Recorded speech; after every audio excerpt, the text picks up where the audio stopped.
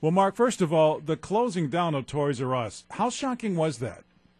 Well, I don't think it was shocking because we all knew the issues out there and that they've had these for a while and they've been struggling and they've been in bankruptcy court. But I think it's the finality of it, the fact that it is now going to close all their stores throughout the country, impact 1,000 employees. And, I'm shocked. I've been hearing from a lot of people all week about the memories. I think people who are in their 40s and 50s, people like myself, who went there as young parents with their kids with toys. I know I went there many Black Fridays, early mornings, find that one thing for my daughter. I think there's a lot of memories of this one. I think it's a little hard to watch. It really is. I think, I understand it. It's kind of the way it is now in terms of retail. Everything is online or everything's at a Walmart or a Target. But this one's a little sad for me. Well, and as you said, the thing about Toys R Us, you went there to look for a toy, and they seem to always have it. They had an incredible selection. They also had the ability, you were saying, to hold a toy, try it out. You could find things. I mean, again, we went there so many times with my daughter and things and just really liked it. But I can say, I don't think that's the way it is now. Nowadays, you flip on your computer, you click here, you click there, and it's at your house in an hour.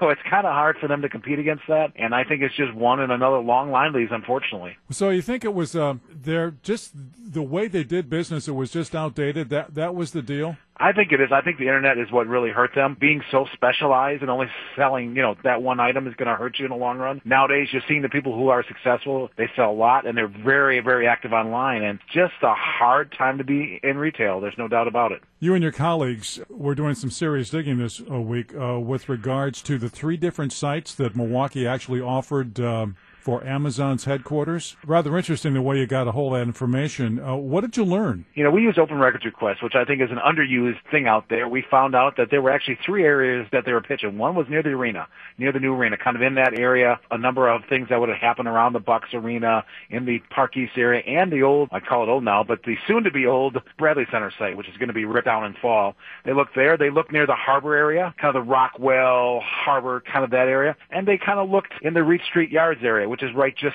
south of downtown, kind of the water area. So those were the 3 primaries in Milwaukee that were pitched.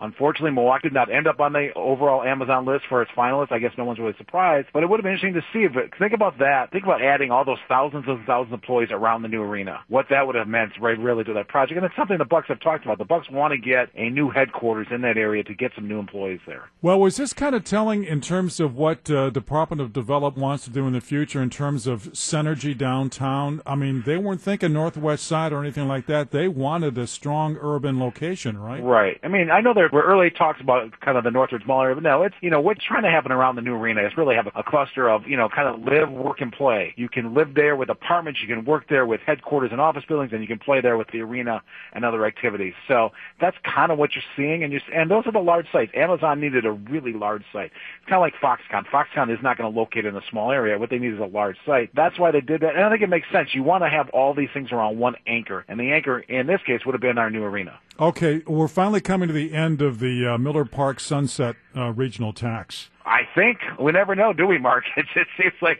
right now they're talking about 2020 or 2021. I think there'll be some people who will be very happy it's done. I think there's others of us who just think it was the right thing to do. And if you look at the success of the stadium, the success of the Brewers, it's hard to argue it wasn't. But I think if you ask people in Racine, I may end up with an argument on that. So I think there's a lot of people who like to see this done. It was a hard thing to implement. Remember, somebody lost their job over this in terms of the state legislature. So it was a tough one, but it's going to end soon. When I say soon, a couple of years, I don't see it being extended or actually really used in any other way. Yeah. Well, I mean, how legally could it last as long as it did? Well, you got to pay off what is owed. That's really what it wants, and it's really a matter of the economy. Remember, we went through the economic downturn in '08 through 12, and they just didn't make as much money in those years because of the spending was down as they thought they were going to. So it kind of got extended. They've obviously spent some on the work at the stadium. So things have happened, so I think that's part of it. But I also, think there are people now who are ready for this to end. Yeah. That it's been out there, it'll be 20 years now, in about a year and a half, for that stadium already being up and operated, which I find amazing because I can still remember like it was just a few weeks ago, all the arguing and fighting over having that thing built. Well, now the concept here of having to sell off all the stuff inside the BMO Harris Bradley Center, that's going to be one heck of a job. Well, it's going to be fun, though, don't you think?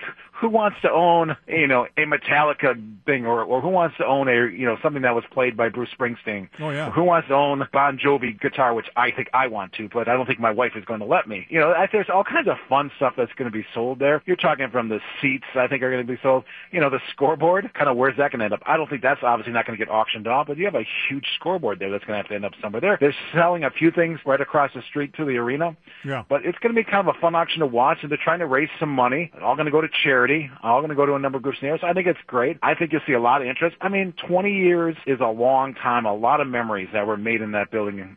Actually, 30 years. I'm sorry, 30 years. A lot of time, a lot of memories, a lot of concerts, a lot of games. People are going to be very interested in it. Absolutely. And it's really funny though how the auditorium, the arena, will have outlived the BMO Harris Bradley Center. When you stop to think it will about have outlived by a long time. I remember going there in the 70s to watch the Bucks play, in the 80s, early 80s, great games.